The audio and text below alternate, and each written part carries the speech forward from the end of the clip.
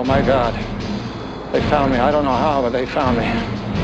Look for it, Marty! Who? Who do you think? The Libyans! Look at my left! Holy shit! Hello, and welcome to Design.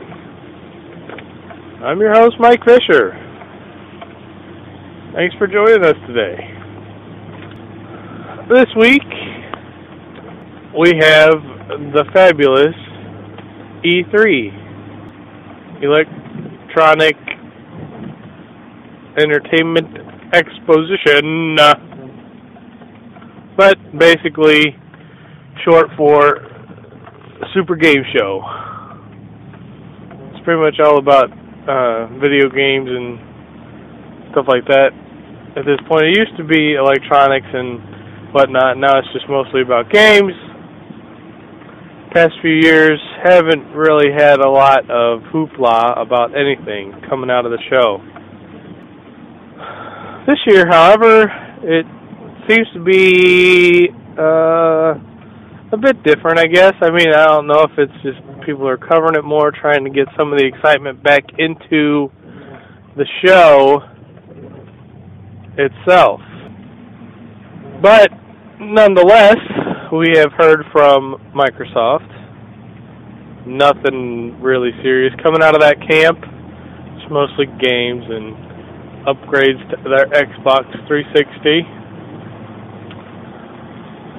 You have pretty much nothing new coming out of Nintendo, which is to be expected. They already released their new version, their new crappy version of the DS, which really wasn't a new version at all. It just added a camera and some other crap, which is ridiculous. It's like, how dare you even call it a new version and charge more for it? Sony PlayStation, the PS2 still intact, PS3 still intact. PSP is changing to the Go. Now I like the PSP. There's a lot of things about it that I like. But I have the same complaint that everybody else has, that it's not really portable. You can't put it in your pocket and take it with you wherever you want to go.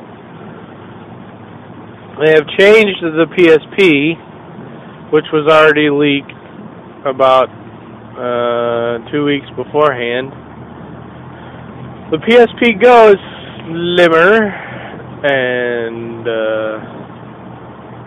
smaller in size, probably damn near a little bit larger than the iPhone is now.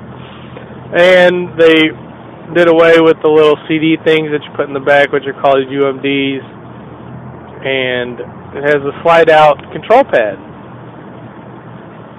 and a fancy screen and all that other stuff, and 16 gigs of memory to download games to and play. Sounds pretty exciting, right? It is. It's pretty cool. Other than it should have been a touchscreen and it should have been some other stuff, but we'll wait till the next time. I mean, it's actually a pretty decent upgrade from the last version. I mean, they bring out new versions, brighter screen, slimmer design, blah, blah, blah. That's not really a new design, is it? Like the DS. Same DS, we added a camera and got rid of the advanced cartridge you can put in. That's not really an upgrade, but you're going to charge more for it? Awesome. So, I'm just tired of these products being refreshed every year. So you feel like you have to either wait for the new technology or you have to bite the bullet, buy one, and hope that your version lasts at least a year. I mean, well, I won't get into it right now about the iPhone. I have a beef with it, if you've heard some of my other complaints. But what I'm going to say is that all the electronics are the same now. It's disposable at purchase. As soon as you buy it, you're supposed to get rid of it and buy a new one every year, which is absolutely ridiculous. And they will find out that eventually it will be ridiculous. But the problem with it is the gaming industry is aimed at teenagers, even though you have 30-year-olds, 40-year-olds now that used to play when they were kids. They now have disposable income, some of them do, and want to play it. But mostly it's still aimed at teenagers and 20 peoples, college kids that have, extra money to spend. You just assume that they're going to spend their extra money on these gaming products, which they do. Which is why the gaming industry, for the most part, will not be affected by the economic slowdown. You'll still see people trading games at GameStop, buying game systems. You might not see an increase in profit and product, but it will maintain what it always is.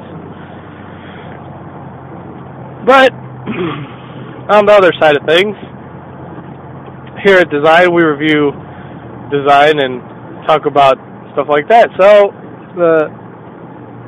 the new PSP Go, the design of it is very nice and it's very slim, and I like the slide out function. Although I don't really like the slide out function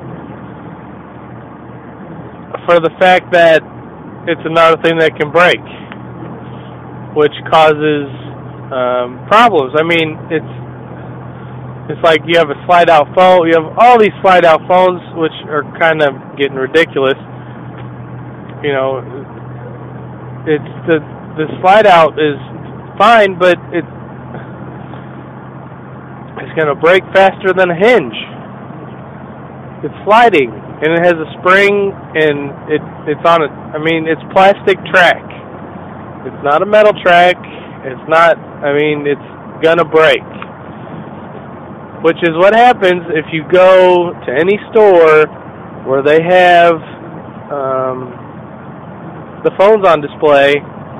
More than likely, if they're not watching their display, you will see one or two of the slide-out phones slid off the track, completely broken and useless. Does this matter? I don't know. I don't have a slide-out phone for that reason in particular. But, I mean, on the other side of things, we're talking about games and E3. Now, my belief is that games classify as art. Some people will absolutely, vehemently disagree with me. I blogged a post on superdesignmonster.blogspot.com all about video games truly being art. Please read it. If you have any more thoughts about it, email me, post me a comment, whatever you need to do. But guess what? Video games are art. Deal with it, don't deal with it, that's just the way it is. And video games are art mostly because the person and doing what they want to do most. And, as long as you do it well, I mean, that's like, there's like a computer-generated character has to have so many layers and so many different aspects to it that, you can't classify it as not art. It starts with the concept. It builds on character development. It builds on, art development. This person has to draw all the layers that go on it, has to, color in, give texture, lighting. I mean, it's even more so art than some other things are, like, Your paint, like, it would be the same as painting. Like, you have to paint, and you have to build up layers on that canvas until it looks like anything. Even Picasso, a classically trained painter, but you can't tell from his later works, will tell you, he can't, but he's dead, but he will tell you that any good painting starts with layers. You have to layer on the paint before it looks like anything. You don't have layers of paint, it just looks like crap. You don't get texture, you don't get color, you don't get the colors don't bounce off each other correctly. If you look at any painting, actually painting, do not look online at a JPEG, go to an art gallery. Look at a painting up close, any painting, oil, acrylic you will definitely see, but you will see layers. Examine it closely. You will see layers of paint on the canvas. Layers upon hours of development. It's the same with digital artwork. People will not call it that. They refuse almost to call it artwork. And it's the most ridiculous thing. I think, I don't understand it. How can you not consider that artwork? That's pretty much our show for the day. You can check out E3 at any of the video game blogs or whatever. Joystick, G4TV.com, Engadget, whatever. Who knows? Go there, find the E3.com. I don't even know what it is. Entertainment Exposition. Who cares? Check it out if you're interested in games. I'm just telling you from a design standpoint.